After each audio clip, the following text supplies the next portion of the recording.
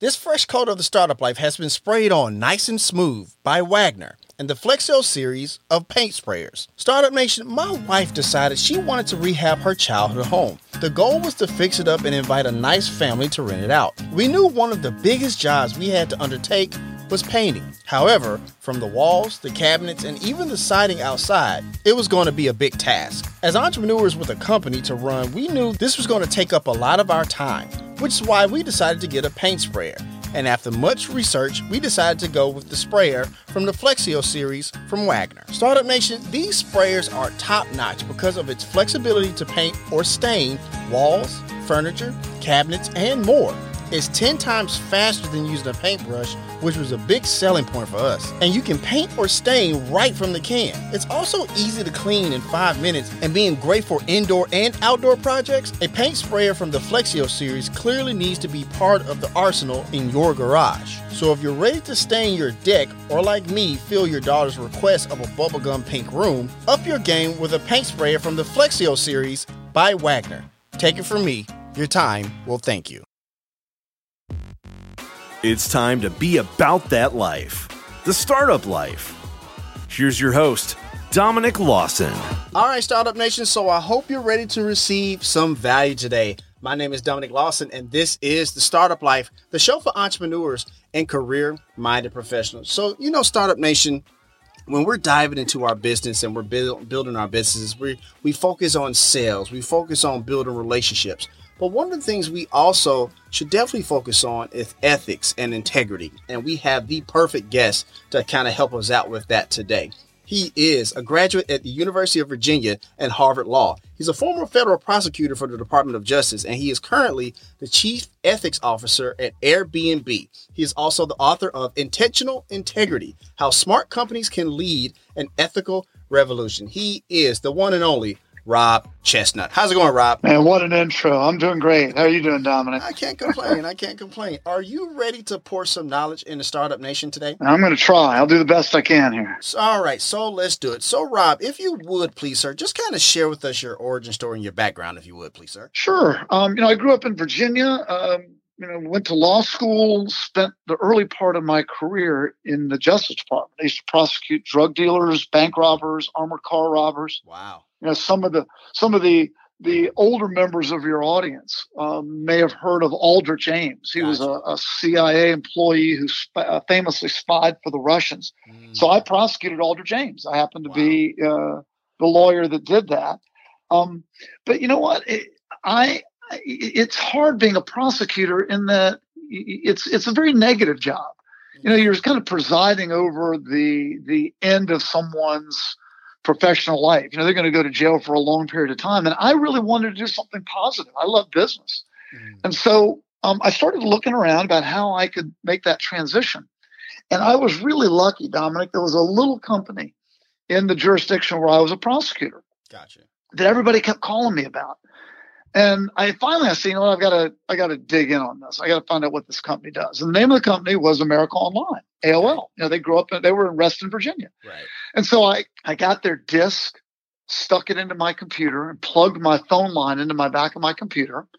And that's when the internet sort of opened up for me. I'm like, wow, this internet thing looks pretty cool. I think it might actually, have some legs. So I started using different sites on the internet, and one of the sites I started using was eBay.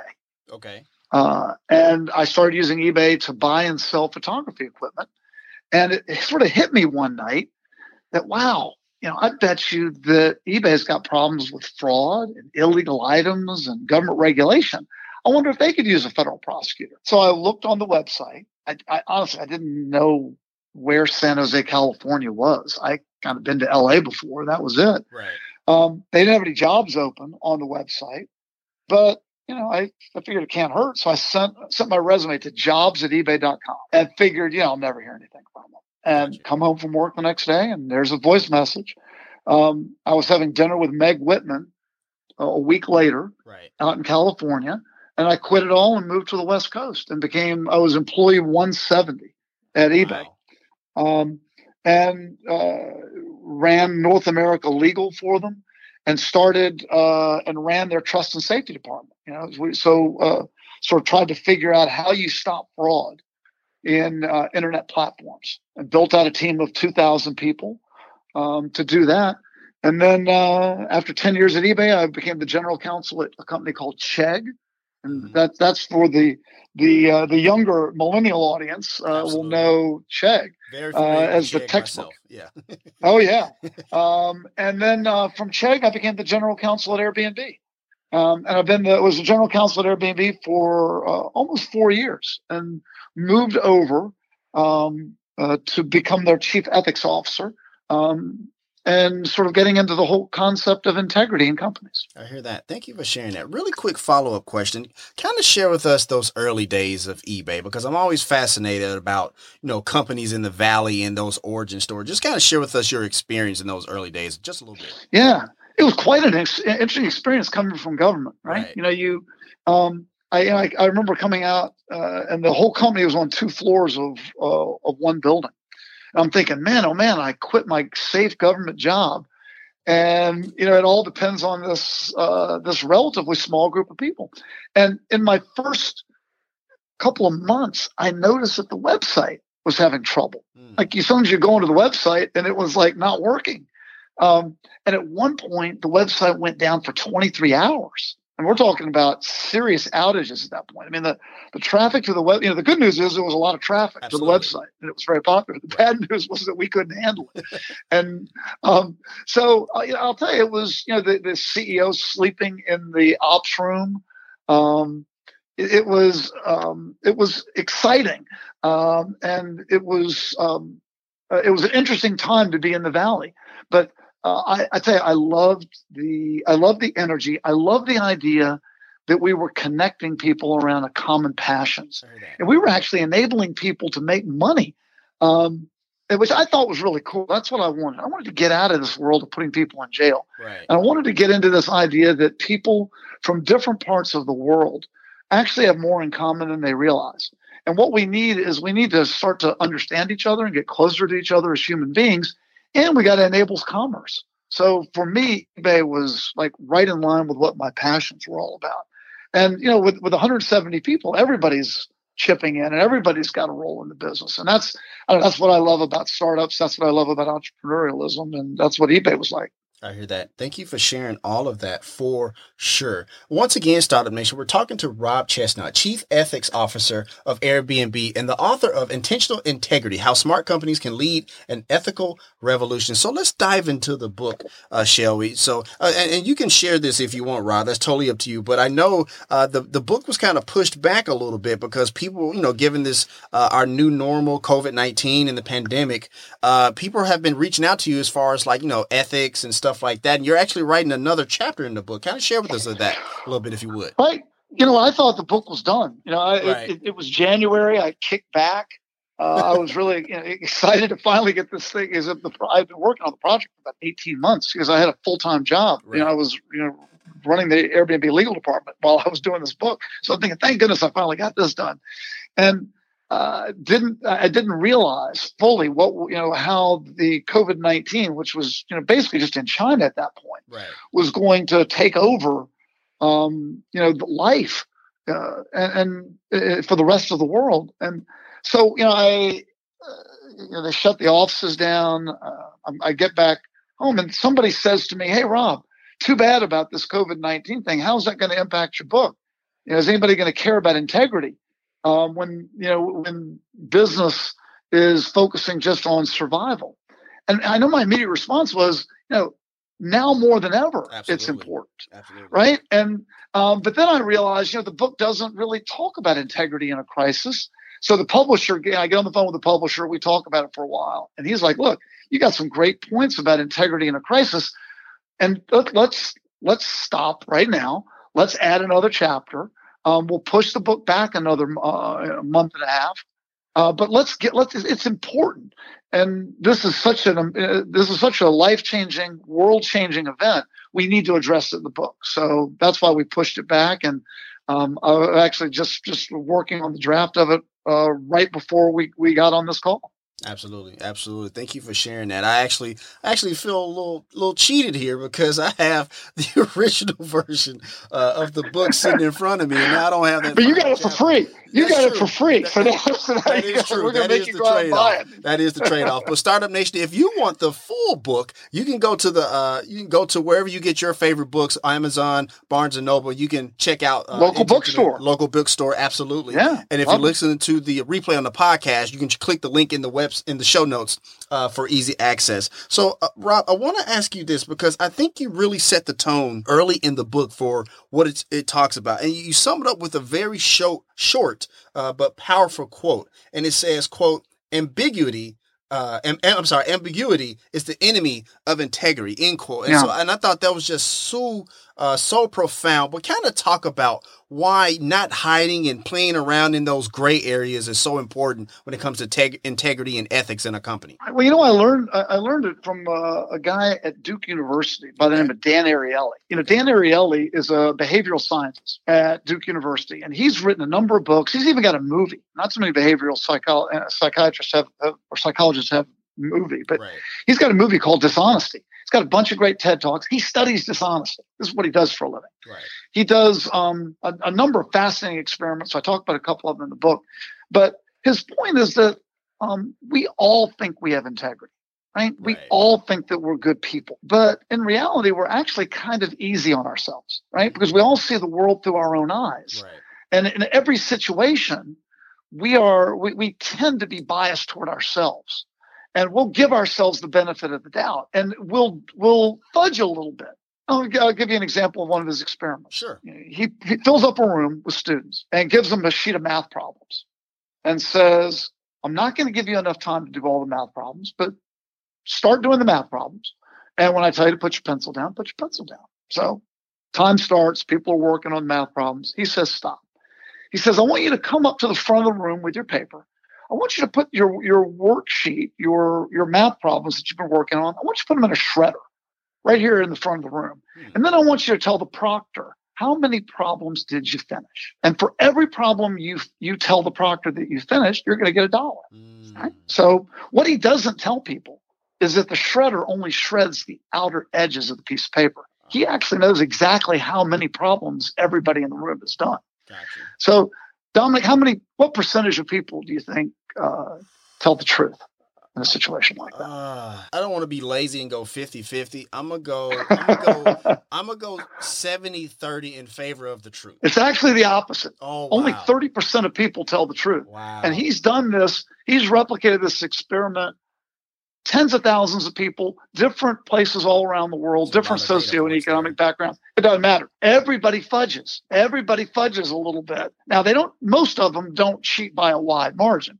They'll do it just by a couple of problems. Gotcha. But they can do that because they can still, if they're just fudging a little bit, they can still feel good about themselves. And that's the point about integrity. People will do things that are slanted in their favor as long as they can still feel good about themselves. So what he does on the next experiment, he does the same experiment, but this time at the beginning of the experiment, he says to everybody, before you start on the math problems, I want you to write down as many of the 10 commandments as you can remember at the top of the page. Gotcha. Now, nobody can remember all 10 of the 10 commandments, right? But it has an interesting impact on the experiment. Cheating goes from 70% down to virtually zero, simply by reminding people of their better selves. Right. So the point behind this is if you create an environment where people are reminded about integrity and where you give people specifics about what's expected of them, the better selves will come out and cheating and lying go down. But if you have an environment where you simply say, okay, do good, and assume everybody's going to do their best, that's an environment of ambiguity where people are free to interpret for themselves what they think is right or wrong. And inevitably, they're going to interpret it in a way that favors their own personal interest. I hear that. So that's part of the point of intentional integrity. You need to be specific. You need to talk to people about what's expected of them. And you need to let them know what is allowed, what's not allowed, what's expected and what's not expected. And in that way, you get a higher level of behavior from people. And Rob, I imagine that's super important, not just for a large company like an Airbnb or eBay, but also for our small business owners and startups as well. Because I imagine that, setting that expectation for, the proper integrity goes a long way when you begin it, not just, that comes from the top, but also comes from, the very start of a company, the very beginning of a venture. So I appreciate you sharing all of that. Oh, the tone is set at a company right from the beginning. Right. And what you find is that it's actually not easy to change course once it's started. Interesting. Right. So how you start out in a company when it's small has a big impact on where you end up, because people take their cues from leaders. Right. Mm. And in the early days, obviously, the leader is right there working side by side, shoulder to shoulder with everybody else. So you are on display and your integrity is on display. Right. How you respond to particular situations has a major impact on all those around you. And by the way, those are the people that are going to hire your next generation. And those are the people that are going to be role models for the next group that you hire. So if you don't start off right, if you start off and you're not thinking about integrity, and you are doing a number of things that are ethically challenged, you are going to create a permissive environment where now integrity is like, it's really like a disease in a way. It is contagious. Right. It spreads. Those are facts. So on the good side, it spreads. Being a positive role model spreads. But if you do not act with integrity, that spreads like wildfire. Absolutely. And it's tough to change. Absolutely. Thank you for sharing all of that for sure. And it's funny you mentioned that because, as we're all going through this world pandemic, COVID-19 and stuff like that. And in the beginning days of when it kind of became, I guess, at the forefront of our minds here in the United States, we were seeing people buying pallets and pallets of right before, of hand sanitizer and toilet tissue and stuff like that. And then trying to resell it at this, astronomical rate that's not normal during normal standards, price gouging and things of that nature. So, Rob, I want to ask you this, when it comes to that regard, when it comes to, raising prices at certain moments and stuff like that, when does it get to a point where you're trying to cover certain costs? And when does it get to, in your opinion, get to a point of gouging? Fascinating ethical question, right? And again, this just gets right back to the point of how everyone is going to look at this. Absolutely. Through their own eyes. I'll give you a personal example. I went into a Trader Joe's. It was about 6 weeks ago, I guess now, and I was doing a little shopping, and the one thing I wanted to get was some hand sanitizer. Gotcha. And of course, you couldn't get hand sanitizer anywhere, right? So I noticed there's a worker.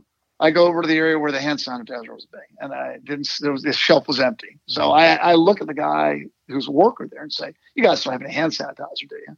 And I knew what the answer would be, right? The answer is going to be no, because the answer was no everywhere. Right. Only the guy looks at me and he says, "You know what?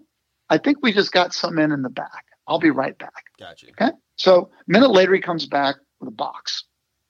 And that box has got 48 2-ounce bottles of hand sanitizer. Okay. Not big bottles, but 48 bottles of them. Right. He puts it down right in front of me and he looks at me. And I know what he's thinking, and he knows what I'm thinking. The store's closing in 5 minutes, and he's wondering how many bottles is this guy going to buy? Right. Now, a number of options run through my head in that moment, right? I could buy one because there's only one of me, right? And maybe I could let the next 47 people get one bottle. Right. They're small bottles, though, Dominic. I mean, maybe it'll be okay for me to get two because they're small. And by the way, I've got a wife, a couple of kids at home. Right. What is it okay for me to get 2 bottles for each member of my household? Right. You know what? Maybe toilet paper is running low. Maybe I buy all 48 bottles of it, and then I use it to barter with some of those jerks that bought up all the toilet paper the previous month. Right. Or maybe I should buy all 48 bottles and drop them off at a retirement home because they probably need it more than I do. Absolutely. What's the right ethical answer? And I think the right answer is any of those might be right, depending on your perspective. Right. And I was watching an interview on television. They were interviewing a guy who, as soon as it became apparent that items like, the antibacterial wipes and hand sanitizer were going to be popular, right, the guy got in his truck. He drove all out into the outlying areas, right, and he went to all the little stores and bought up everything he could find. Filled up like one of those storage things. Yep. And in fact, they filmed him pulling up the garage door, and the thing was stuffed with this thing, right? It was. And he was going to sell it for this amount of money. And they asked him that question. And you know what his response was? He said, "I'm actually doing everyone a favor.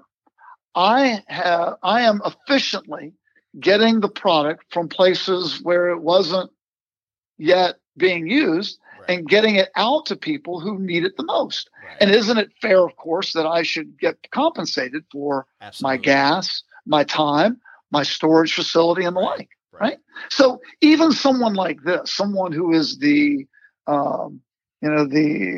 price gouger, the one that we all hate, the one that cleaned out all the shelves and was making a big profit, even that person, looking at it through their own eyes, thinks that what they did is ethical. Absolutely. I mean, and so, what I call for, and again, what's the intentional integrity answer? Well, the intentional integrity answer is Trader Joe. What Trader Joe should have done is Trader Joe should have immediately recognized the issues, right, and put up a little sign and said 2 per person per day. Right. 2 per household per day. In other words, tell us what, as the person that's in the supply chain here, you tell us what you think is ethical, and then we all will live and abide by that same rule, right? Now we're all operating under the same set of rules. Because if I bought one, I guarantee you the next person that came in would buy 47, right? Somebody's going to grab all of them. And then any good that I was really trying to do to others would be washed away. Right. What we need someone to say, hey, this is the right way to do it. We're going to create our values based upon what we believe at Trader Joe's is the right thing to do. And we're going to ask all those who shop here to abide by those values. That, I think, is the better approach. That way you get away from the ambiguity where we're all free to do what we think we can rationalize to ourselves is best. Absolutely. Thank you for sharing that. And, Startup Nation, what I hear in that answer, it's not just about the small business owner engaging in that integrity and that ethics or whatever the case may be, but also the consumer as well. Because, Rob, you talked about how, should I buy just 2 for me? I also have family members. Should I just buy 2 for each of members of my household? But also being that good neighbor, especially in times like these, requires that, that type of thinking, and make sure we're looking out and thinking about our neighbors as well. So, Rob, I appreciate that. And by the way, for those, I know everybody's dying to know, I bought 10.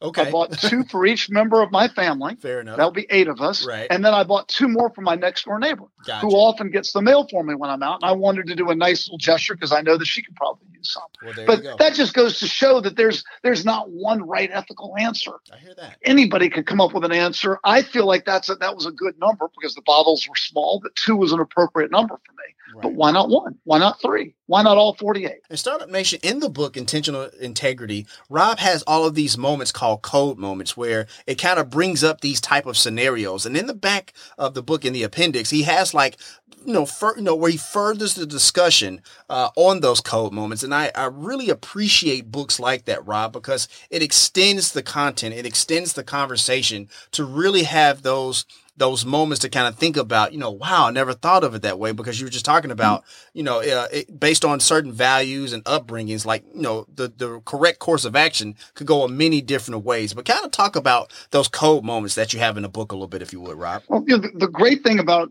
being in the world of ethics and integrity is that you don't have to be very creative. These things, they happen in real life. I hear that. So all of the stories that are code moments, they're things that are composites of things that have actually happened, either to me in companies where I've worked, or I've also been an investor and advisor to a number of companies, and I've got friends that work at other companies, and these are all stories that I've collected over my career. So these are things that actually happen in life. When we do ethics integrity training at Airbnb, I don't have to use hypotheticals. I use real examples of things that have actually happened at Airbnb.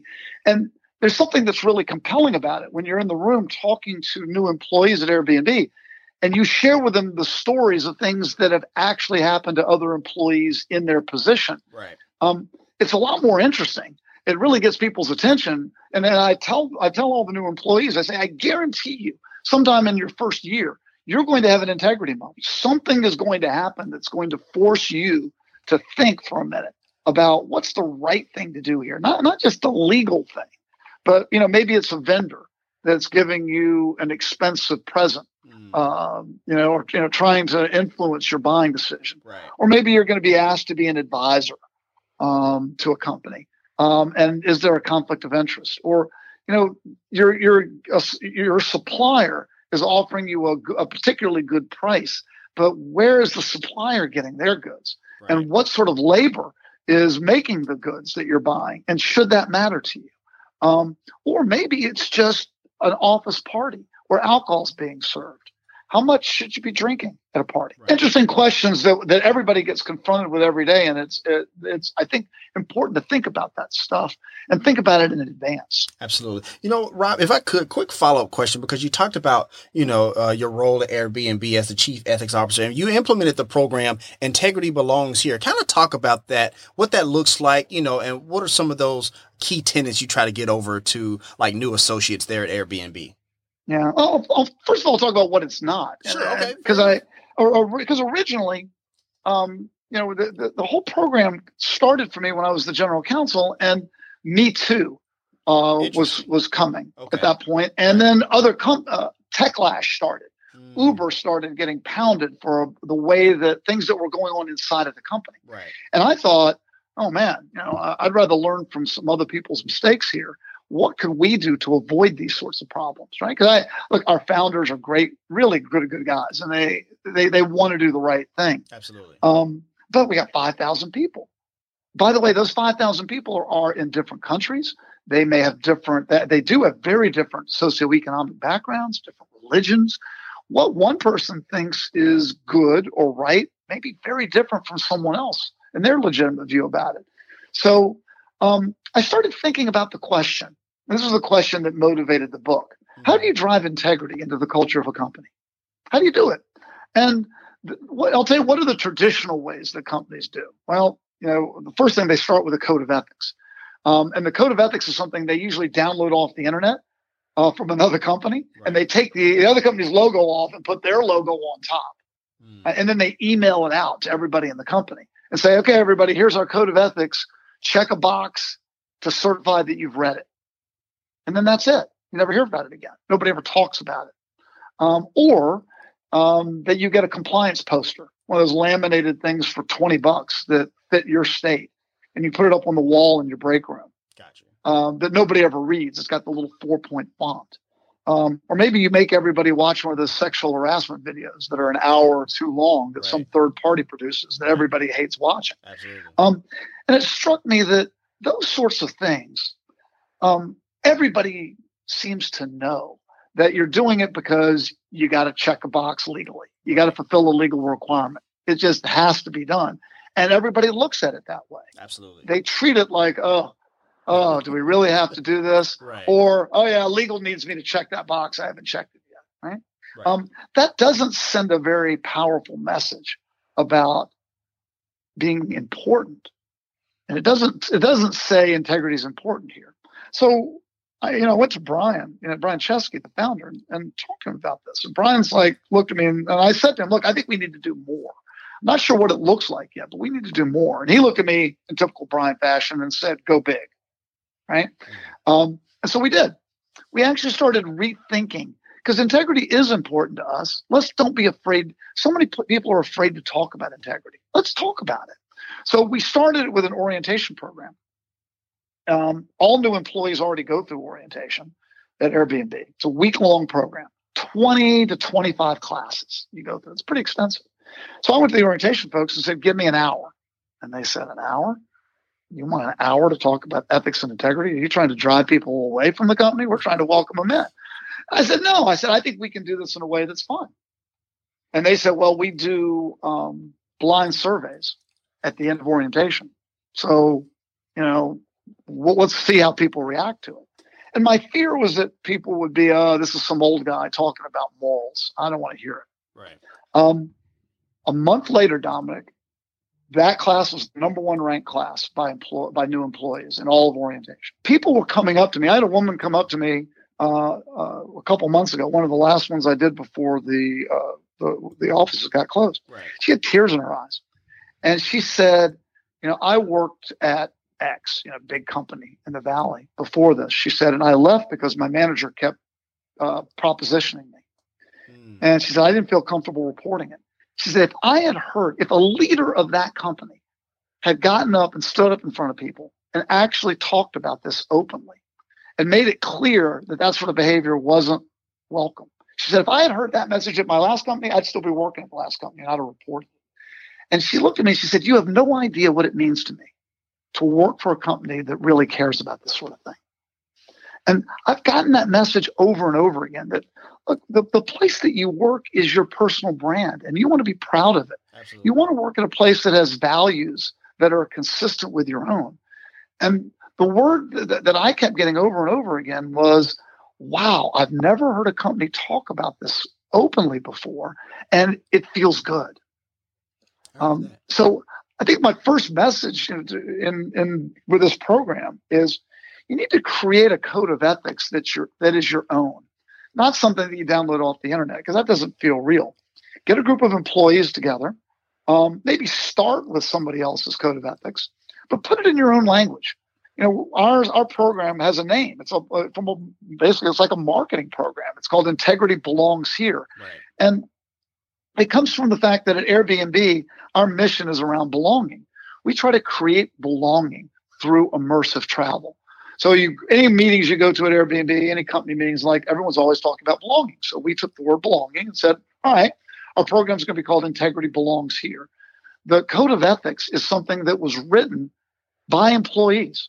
We got a group together, a good cross-functional group, a diverse group, to help write the code and make sure that it was something that was aligned with our company's purpose and values. And then it was something that it wasn't owned by legal, or it wasn't owned by the CEO. It was something that a wide number of people felt like they had input in. And then when we put it out, we actually had meetings with all the teams in groups of 50 people and had a conversation with them about it and used real life examples of how real life examples would play out under the code. And it got everybody engaged with it. And it got everybody feeling like, wow, this is really important if a leader at Airbnb is actually taking the time to go around and talk to the teams about it. And if the document isn't some legal thing that the law firm gave us, if it's something that's actually written by employees, maybe I better look at it, pay attention to it. It becomes more real. Startup Nation, what I hear in that answer that Rob just gave is that, look, that part of, the Integrity Belongs Here program, or the code of ethics, if you will, that you implement in your company, it doesn't necessarily have to just be all exclusive and unilaterally come from the top. I think it's also important to incorporate your team members in part of the process to creating that code of ethics to ultimately create that culture. So, Rob, I appreciate you sharing all of that for sure. Well, no, Dominic, it doesn't have to come from the top, but right. What is important is that the top has to buy in. Absolutely. So you're wasting your time if you try to create a code of ethics and an integrity program in a company, I hear that, and the leader isn't bought into it, right? In fact, you're almost worse off because then you look hypocritical. So any rule that's in the code of ethics, what we did was I went to the executive team. I'm on the executive team at the company. I went to the rest of the executive team and said, all right, here are some key elements of the code. But before we make it official, before we start sending it out and talking about it, I want to make sure that everybody in the room is bought in. And by bought in, I mean, not only do you have to abide by it, but if somebody on your team breaks the rule, and I don't care if it's the best employee on your team, you've got to follow through, and there have to be consequences. And the best example of this was romance at work. So many problems we've seen when leadership, CEOs, end up using their position to get somebody at the a lower level employee to have sex with them or to get involved in some sort of romantic relationship. Right. And these things always seem to end up coming back, embarrassing the leader, embarrassing the company. So I went into the rest of the executive team and said, I propose that the executive team, this only applies to the top 12 people in the company. Gotcha. But for the 12 of us, we should not be having a romantic relationship with anyone in the company. Why don't we just agree as part of our rules that if you're on the executive team at the company, you're a leader at the company, you will not have a romantic relationship with anyone else at the company. And you know what? There was silence for a moment when I proposed it. One person laughed and said, "Oh, Rob, we all are married or in relationships anyway, so it shouldn't really matter." Mm-hmm. And I said, I know it shouldn't matter, but from what I read online, being married doesn't stop people from doing this sort of thing, right? Absolutely right. So I said, again, everybody, are you in? Do you want to do this? And we talked about it. And then what we did is we went around the room and each person had to say, I'm in. And by doing it that way, we all committed to each other that this was something we were going to follow. And then we put it in our code of ethics. Then we talked about it to the rest of the company. I'm sure it broke a lot of hearts that the executives were off limits. Right. Actually, not at all, right? but I'll tell you, by being specific about it, by not leaving it vague, right? We were very specific about it. We committed to it with each other. It's a lot less likely to be a problem. And by the way, if it becomes a problem, it's pretty easy to deal with, because who's going to be held responsible? The person that broke the rule. All right, Startup Nation, so we're going to go ahead and take a quick break. We got to pay some bills. Once again, my name is Dominic Lawson, and you're listening to The Startup Life.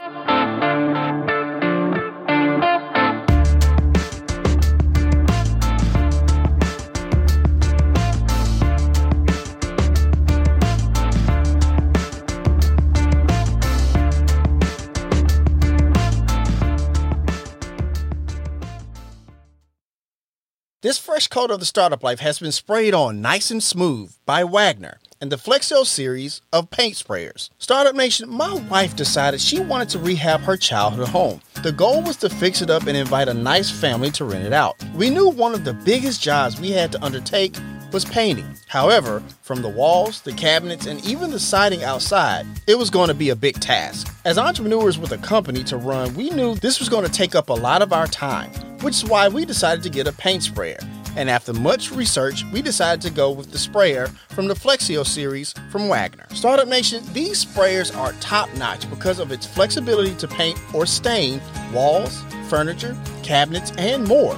It's 10 times faster than using a paintbrush, which was a big selling point for us. And you can paint or stain right from the can. It's also easy to clean in 5 minutes, and being great for indoor and outdoor projects, a paint sprayer from the Flexio series clearly needs to be part of the arsenal in your garage. So if you're ready to stain your deck, or like me, fill your daughter's request of a bubblegum pink room, up your game with a paint sprayer from the Flexio series by Wagner. Take it from me, your time will thank you. This episode of The Startup Life is sponsored by SaveTheChildren.org. Startup Nation, Save the Children believes every child deserves a future. In the United States and around the world, they work every day to give children a healthy start in life, the opportunity to learn, and protection from harm. They deliver lasting results for millions of children, including those hardest to reach. They do whatever it takes for children every day, and in times of crisis, transforming their lives and the future we share. Startup Nation, right now, the coronavirus is the biggest global health crisis in our lifetime. It threatens children in every way. COVID-19 has already left many children without caregivers, out of school, and exposed to violence and exploitation. Child poverty is rising. With your support, we can help children in unsafe households and help support distance learning in the face of school closures. Here are some ways your support can make a difference. For just $5, you can buy a baby's first book, providing comfort and inspiring lifelong learning. And for $25, you can serve a nutritious breakfast and lunch to 5 out-of-school children in need. And there's many other ways you can help support Startup Nation. So go to SaveTheChildren.org/SaveKids or www.SaveTheChildren.org/SaveKids. So if you're ready to make a difference, Startup Nation, remember SaveTheChildren.org. Make the change for children. The Startup Life is powered by Ladder. Startup Nation, as an entrepreneur, you are the engine that powers your business. We have had many entrepreneurs on the show, from those that played Division II basketball, quite a few Ironman participants, and even an NFL quarterback. And the one thing they all have in common is that they know getting early morning workout wins leads to business success for the day. However, it's super important what fuel you use for your workout to get that early morning success.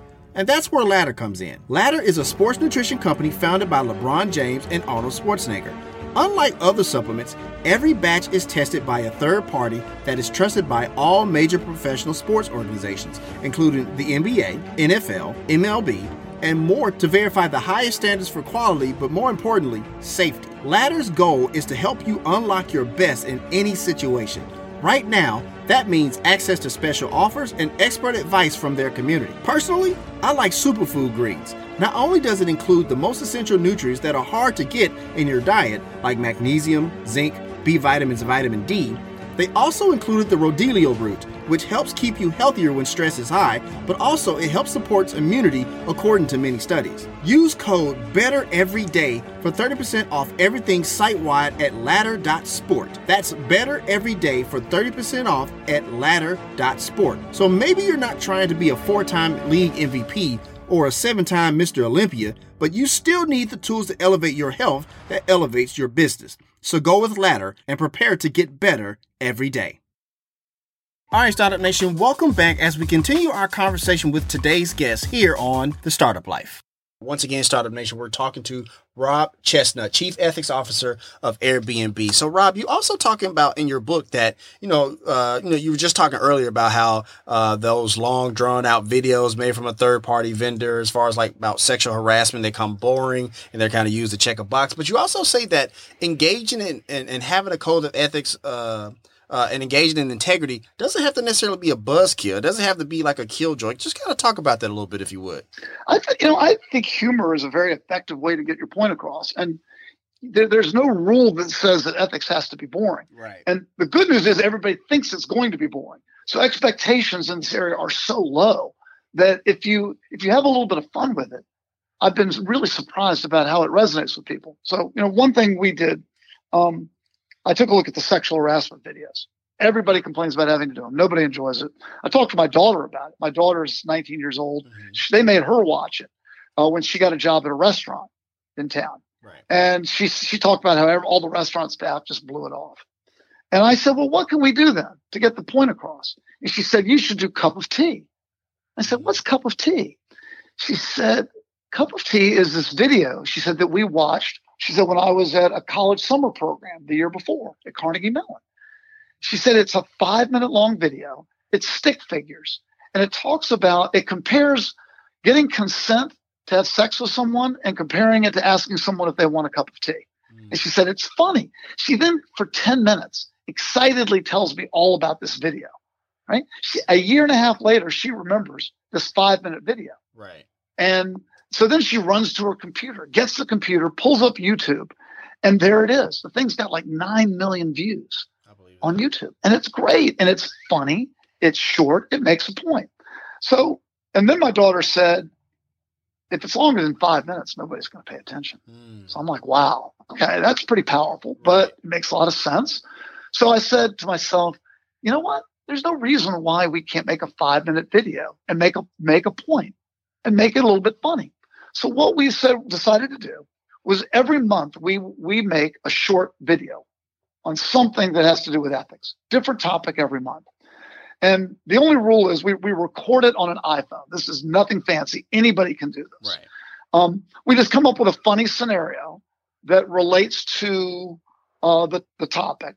So we might have one scenario might be planning for a holiday party where people are buying a lot of alcohol and planning to get wasted, or somebody who is doing interview questions and asking all the wrong, inappropriate interview questions. Right. And we do these little videos. And the rule I made was, we're only going to spend an hour filming. There won't be a formal script. We'll just have some ideas. We'll kind of go with it. Won't be professional. Acting will be terrible. But it'll be Airbnb employees doing it. Right. And then we're going to send it out by email. We're not going to force anybody to watch it. We'll put the pressure on ourselves to make it good enough. So right now, every month, between 1,000 and 2,000 employees at Airbnb voluntarily watch an ethics video. Interesting. Right? And the response has been incredible. People stop me in the hallway. They stop me on the street between buildings, laughing about the video. I have people that say they binge watch all the videos, or they have a group that gets together and watch the videos. They have ideas for videos. They want to appear. How can they be an actor in one of the videos? I'm known as the video guy around Airbnb, which is kind of funny for a lawyer. You know, Absolutely. like a 30-year experience. I'm known for videos because believe me, I know nothing about how to make a film. Gotcha. But they got a little bit of humor, and the fact that no one's forced to watch it and their friends are in it actually makes it something that gets through to people, and they enjoy it and they have fun with it. And that's something any company can do and have a little fun with. Once again, Startup Nation, the book is Intentional Integrity, How Smart Companies Can Lead an Ethical Revolution. You can pick that up. Once again, that is available today. You can pick that up at your local big bookstore. We also have a link there in the show notes for easy access if you're listening to the replay on the podcast. You know, Rob, kind of talk about your experience as a whole working at Airbnb. What's Brian Chesky, the founder of Airbnb, kind of talk about what's it like working with him, and what's it like working at Airbnb as a whole? A lot of people don't know this about Brian. Brian's parents were social workers up in upstate New York. Okay. And Brian never went to business school. You think of most business CEOs as business school, finance, management trained. Brian was a design student. Brian went to the Rhode Island School of Design, where they emphasize, by the way, ethical design. And Brian's parents grew up with a real focus on doing right and doing good. So Brian's focus, I think, at Airbnb is a little different than a typical company. Brian believes in doing the right thing over the long run, and not doing something that's just going to boost your stock price up for this particular week or this particular month. Right. Brian would rather do the right thing by the community and then do something that makes a little bit more money. And by acting this way and by focusing on the right thing, Brian's focus will actually, we believe, is much, much better for the long run. We think the business will do better in the long run because we're focused on trying to do what's right, as opposed to focusing so much exclusively on what the right short-term financial answer is. Brian calls it an infinite time horizon. A lot of business CEOs are worried about, I got to hit the number this quarter. I've got to hit this particular metric, and that's important. But Brian takes a broader view. So a traditional business, in much of my adult life, businesses have had one stakeholder, and that is the investors. Right. Whatever's right for shareholders, that's what you've got to do. And by the way, that concept has been evolved, I think, into whatever's best for shareholders in the short term is what you've got to do. Right. Brian's believes in a multiple stakeholder approach. And that is, your investors are an important stakeholder and their interests are important and they need to be considered when you're making important decisions. Right. However, there are other stakeholders that are important. Employees are important. Your customers are important. So at Airbnb, it's guests are important and hosts are important. And the community is important. So how you impact the broader community also really matters and needs to be considered when you're making a business decision. So when you make an important decision, inevitably it will hurt at least one stakeholder. It's hard to be making a business decision that's good for employees, good for all your customers, good for your bottom line, and good for the community. Right. But in the long run, if you consistently make decisions that ignore one of those stakeholders or benefit only one, that's where you get in trouble as a company.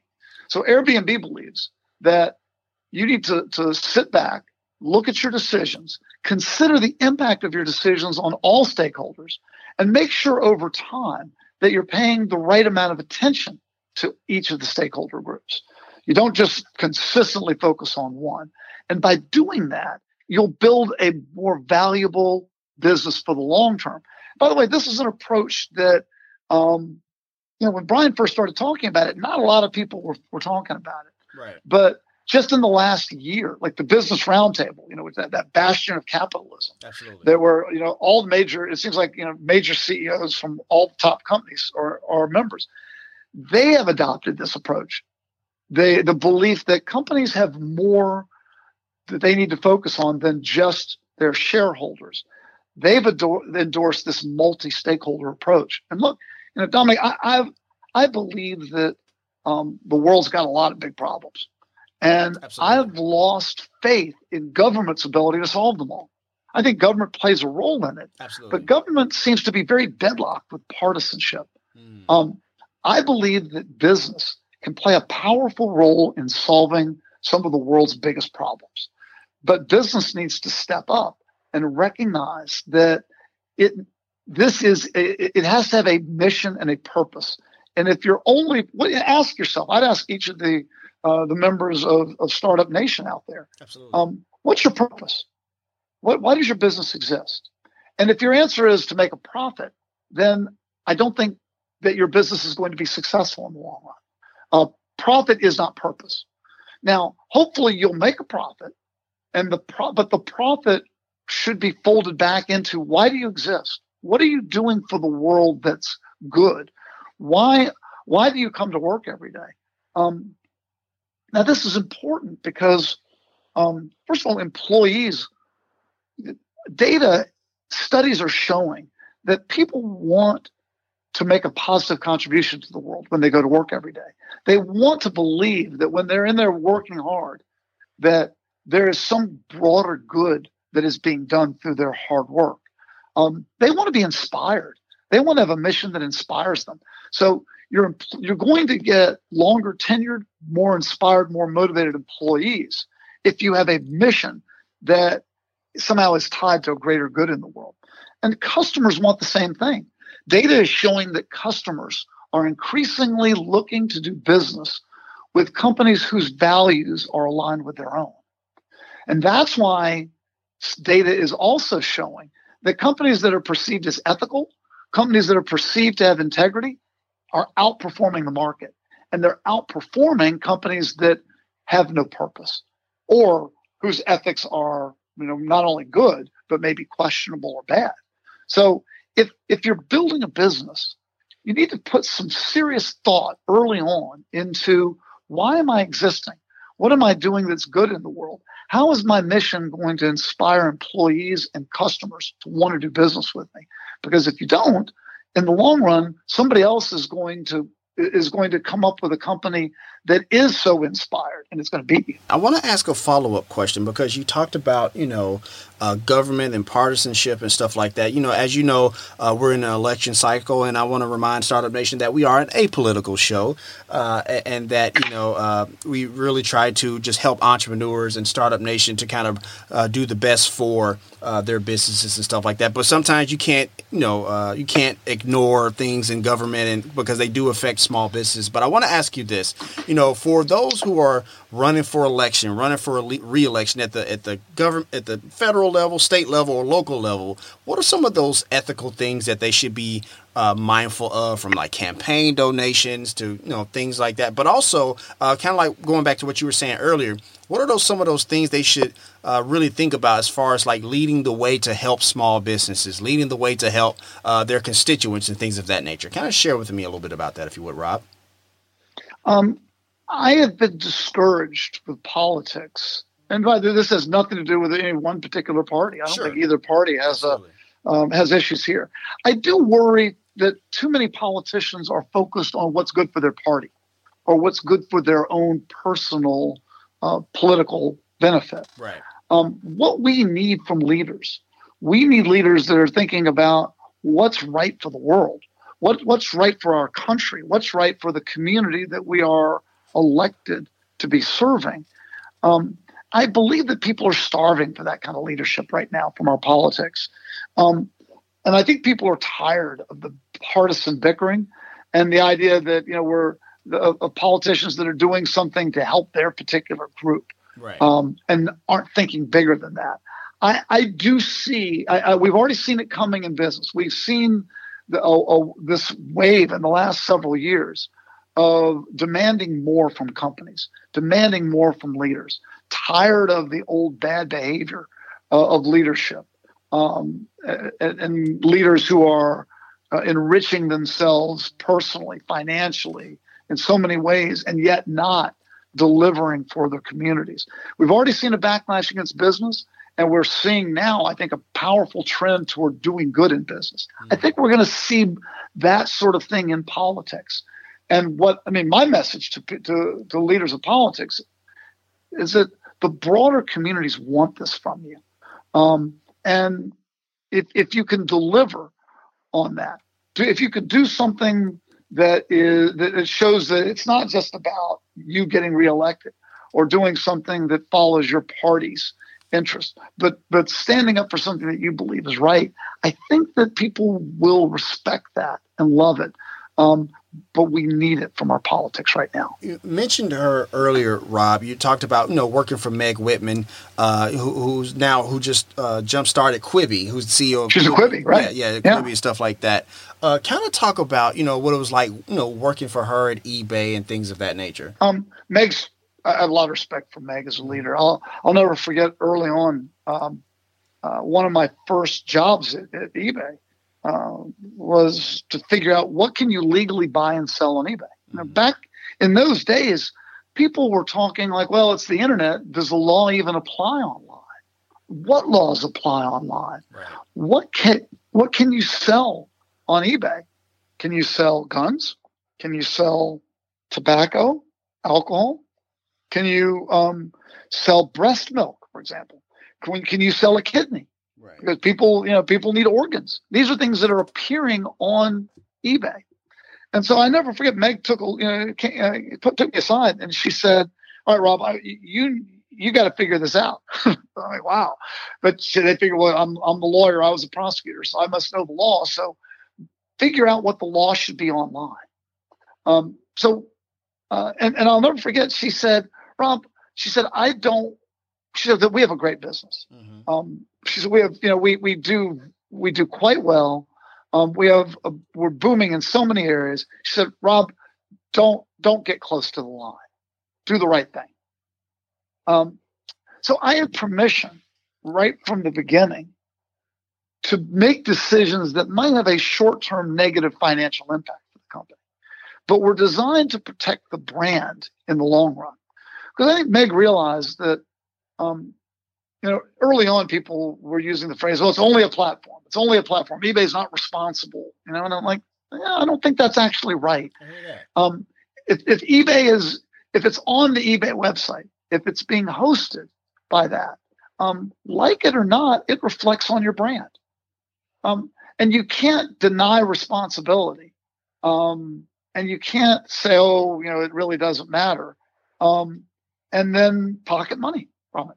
Right. Like it or not, the world is going to force you at some point to make some tough decisions about, does this belong on your website? Is your business, do you want your business associated with something like this? A great example is a company called Cloudflare dealt with this last year. I read about this in the book. Cloudflare is a company that protects websites from hacker attacks and from denial of service attacks and the like. So if you want your website to be able to operate effectively online, you need a security service, and Cloudflare is one of the companies that provides it. Right. And there was a website called 8chan that was sort of in the dark corners of the internet, in that there were people on that website that were promoting violence, literally encouraging the sort of shooting incidents at schools and glorifying people who did it. Now, that website was out of reach. It was being operated in some dark corner of the earth, and it's hard to keep a website completely off the internet. But Cloudflare's services were protecting it from attacks.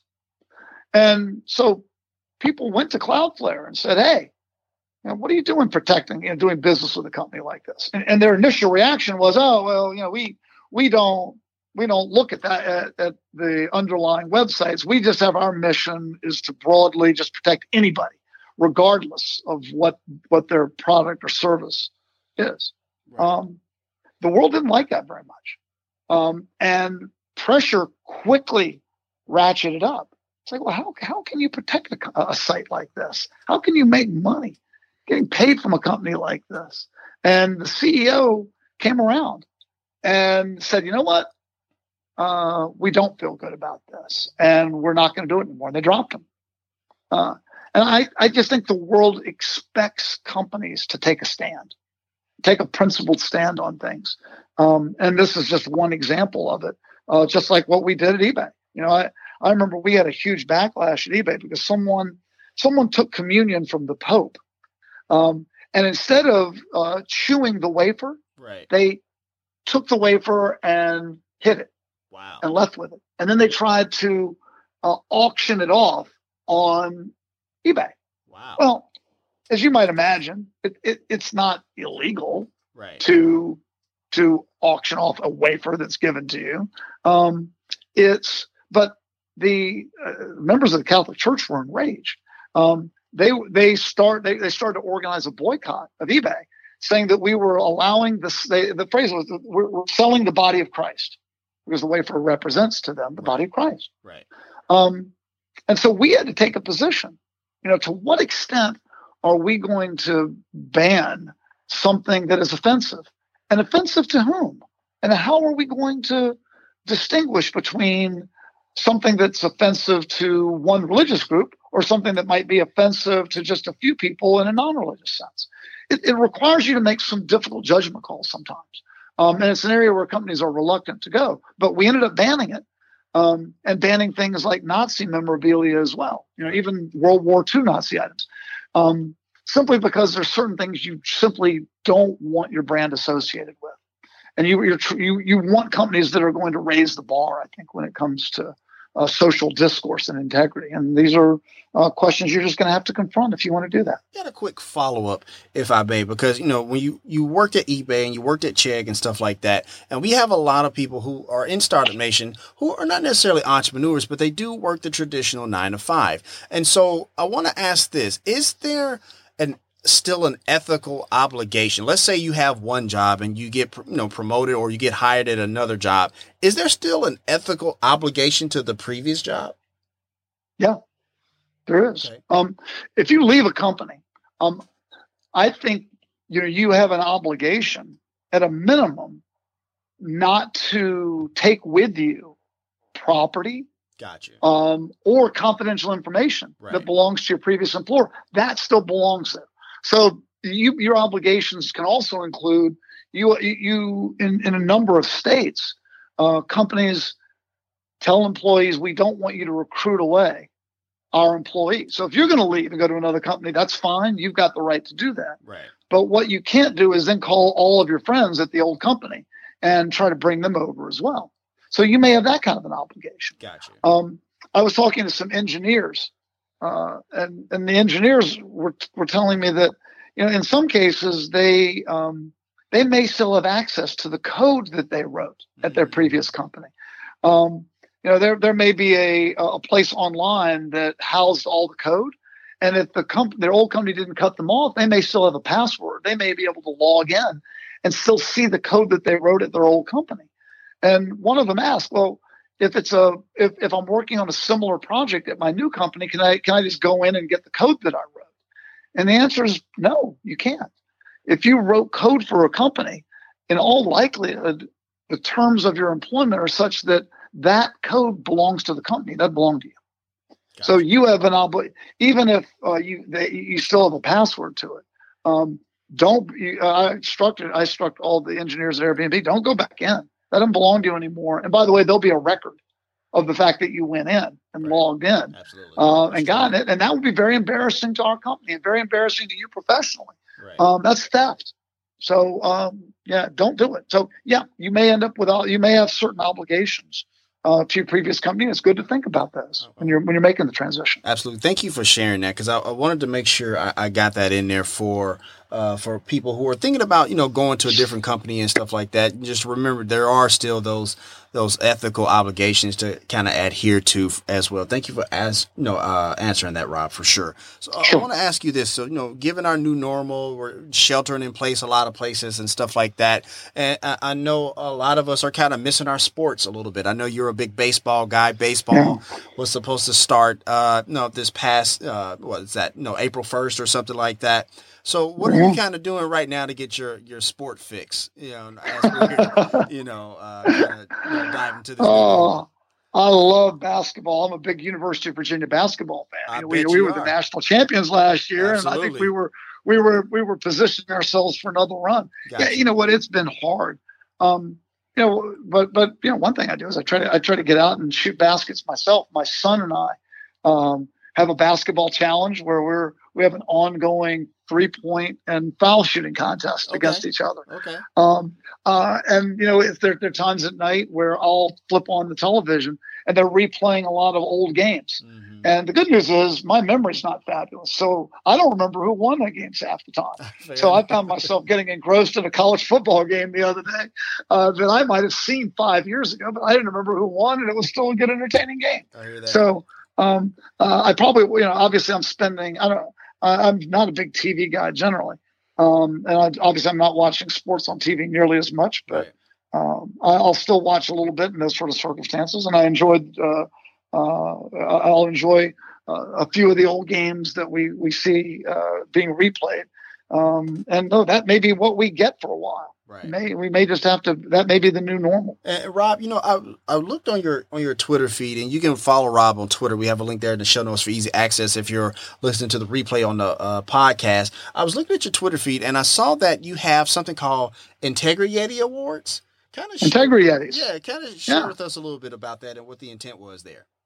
Well, it's something we developed at Airbnb around the idea that if you want to encourage behavior, a certain type of behavior, you need to reward it. You need to recognize it. And it's so what you never hear companies actually rewarding anyone for an act of integrity. And I thought, what? We can change that. I don't have a big budget, but there's no reason why you can't.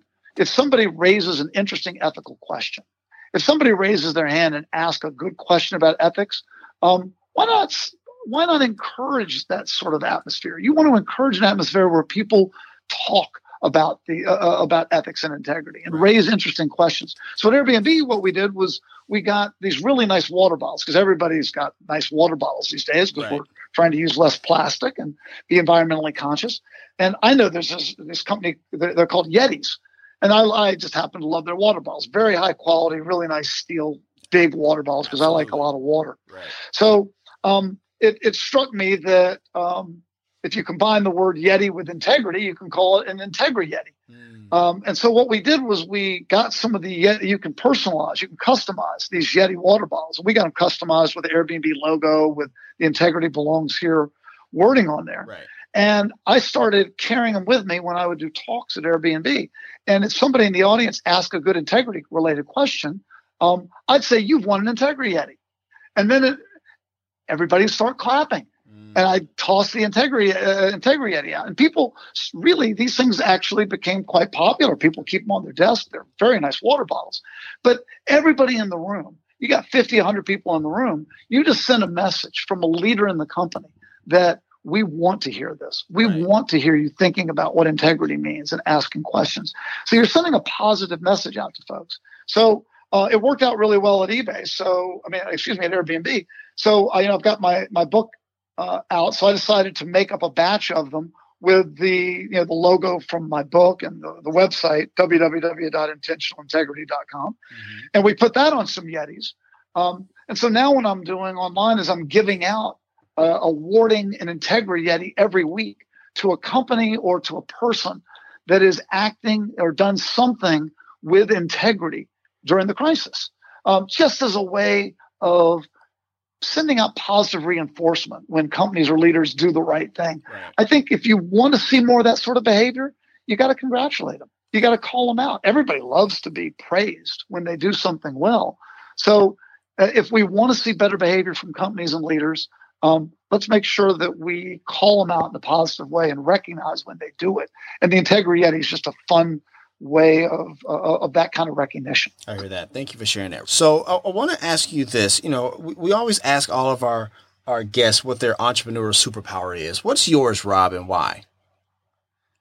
I think mine would be a sense of humor. Okay. And I think, and I say that because as a lawyer, and somebody that talks about ethics, the last thing people expect when they meet me is a sense of humor. That's true. So a sense of humor used well can disarm people. It can make people feel comfortable, and it frankly also makes it you someone that people enjoy being around. And if you want to be successful in business, a lot of business is people. You're in the people business, right?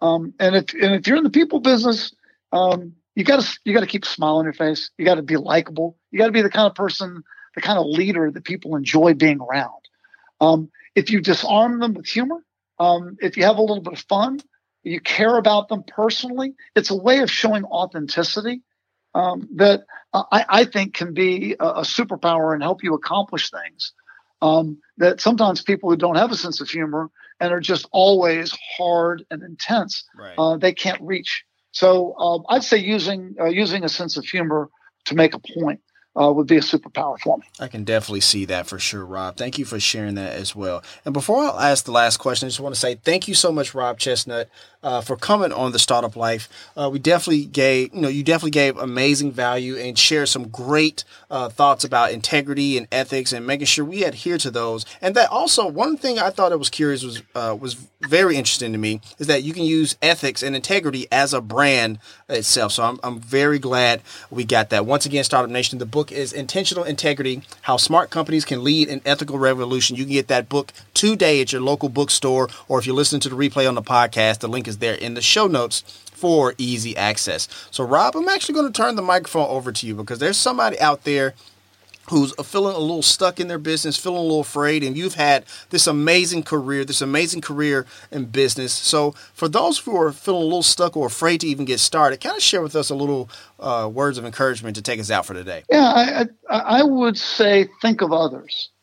If success, I think, often means do people care about you, and do people want you to be successful? And a great way to get that rolling is to think about others. So, for example, if you're running a business in town, ask about how something that you do at your business can actually benefit some others. And I find that the more you can think about others and the more you can broaden this idea of stakeholders, the more you find that you will be embraced and respected by others, and the more they will become invested in your success. So I think my best piece of advice would be keep an open mind, be creative, and think about others around you. Think about a broader group of stakeholders and think about how you can help them. And ultimately that will, I think, rebound and come back to help you. For sure. Thank you so much. And that's going to wrap up this session of The Startup Life with Rob Chesnut, Chief Ethics Officer of Airbnb. Rob, thank you so much for your time and your energy and your value and your content, man. I really appreciate it. Dominic, thanks for having me on the show. I appreciate it. No worries. And as always, Startup Nation, if you have an idea, be about that life, The Startup Life. If you want to let us know what you think about our show, have an idea for a show topic, or would like to advertise on our show, send us a message on the Startup Life Podcast Facebook page. And while you are there, like and follow our page as well. It's a great way for us to engage with you, Startup Nation, and really grow our community.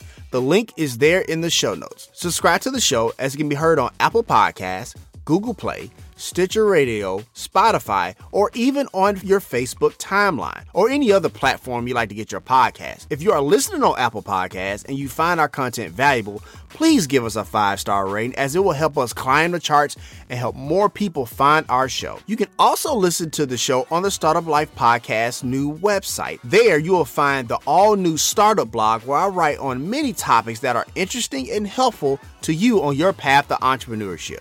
And hey, if you have an idea, be about that life, the Startup Life.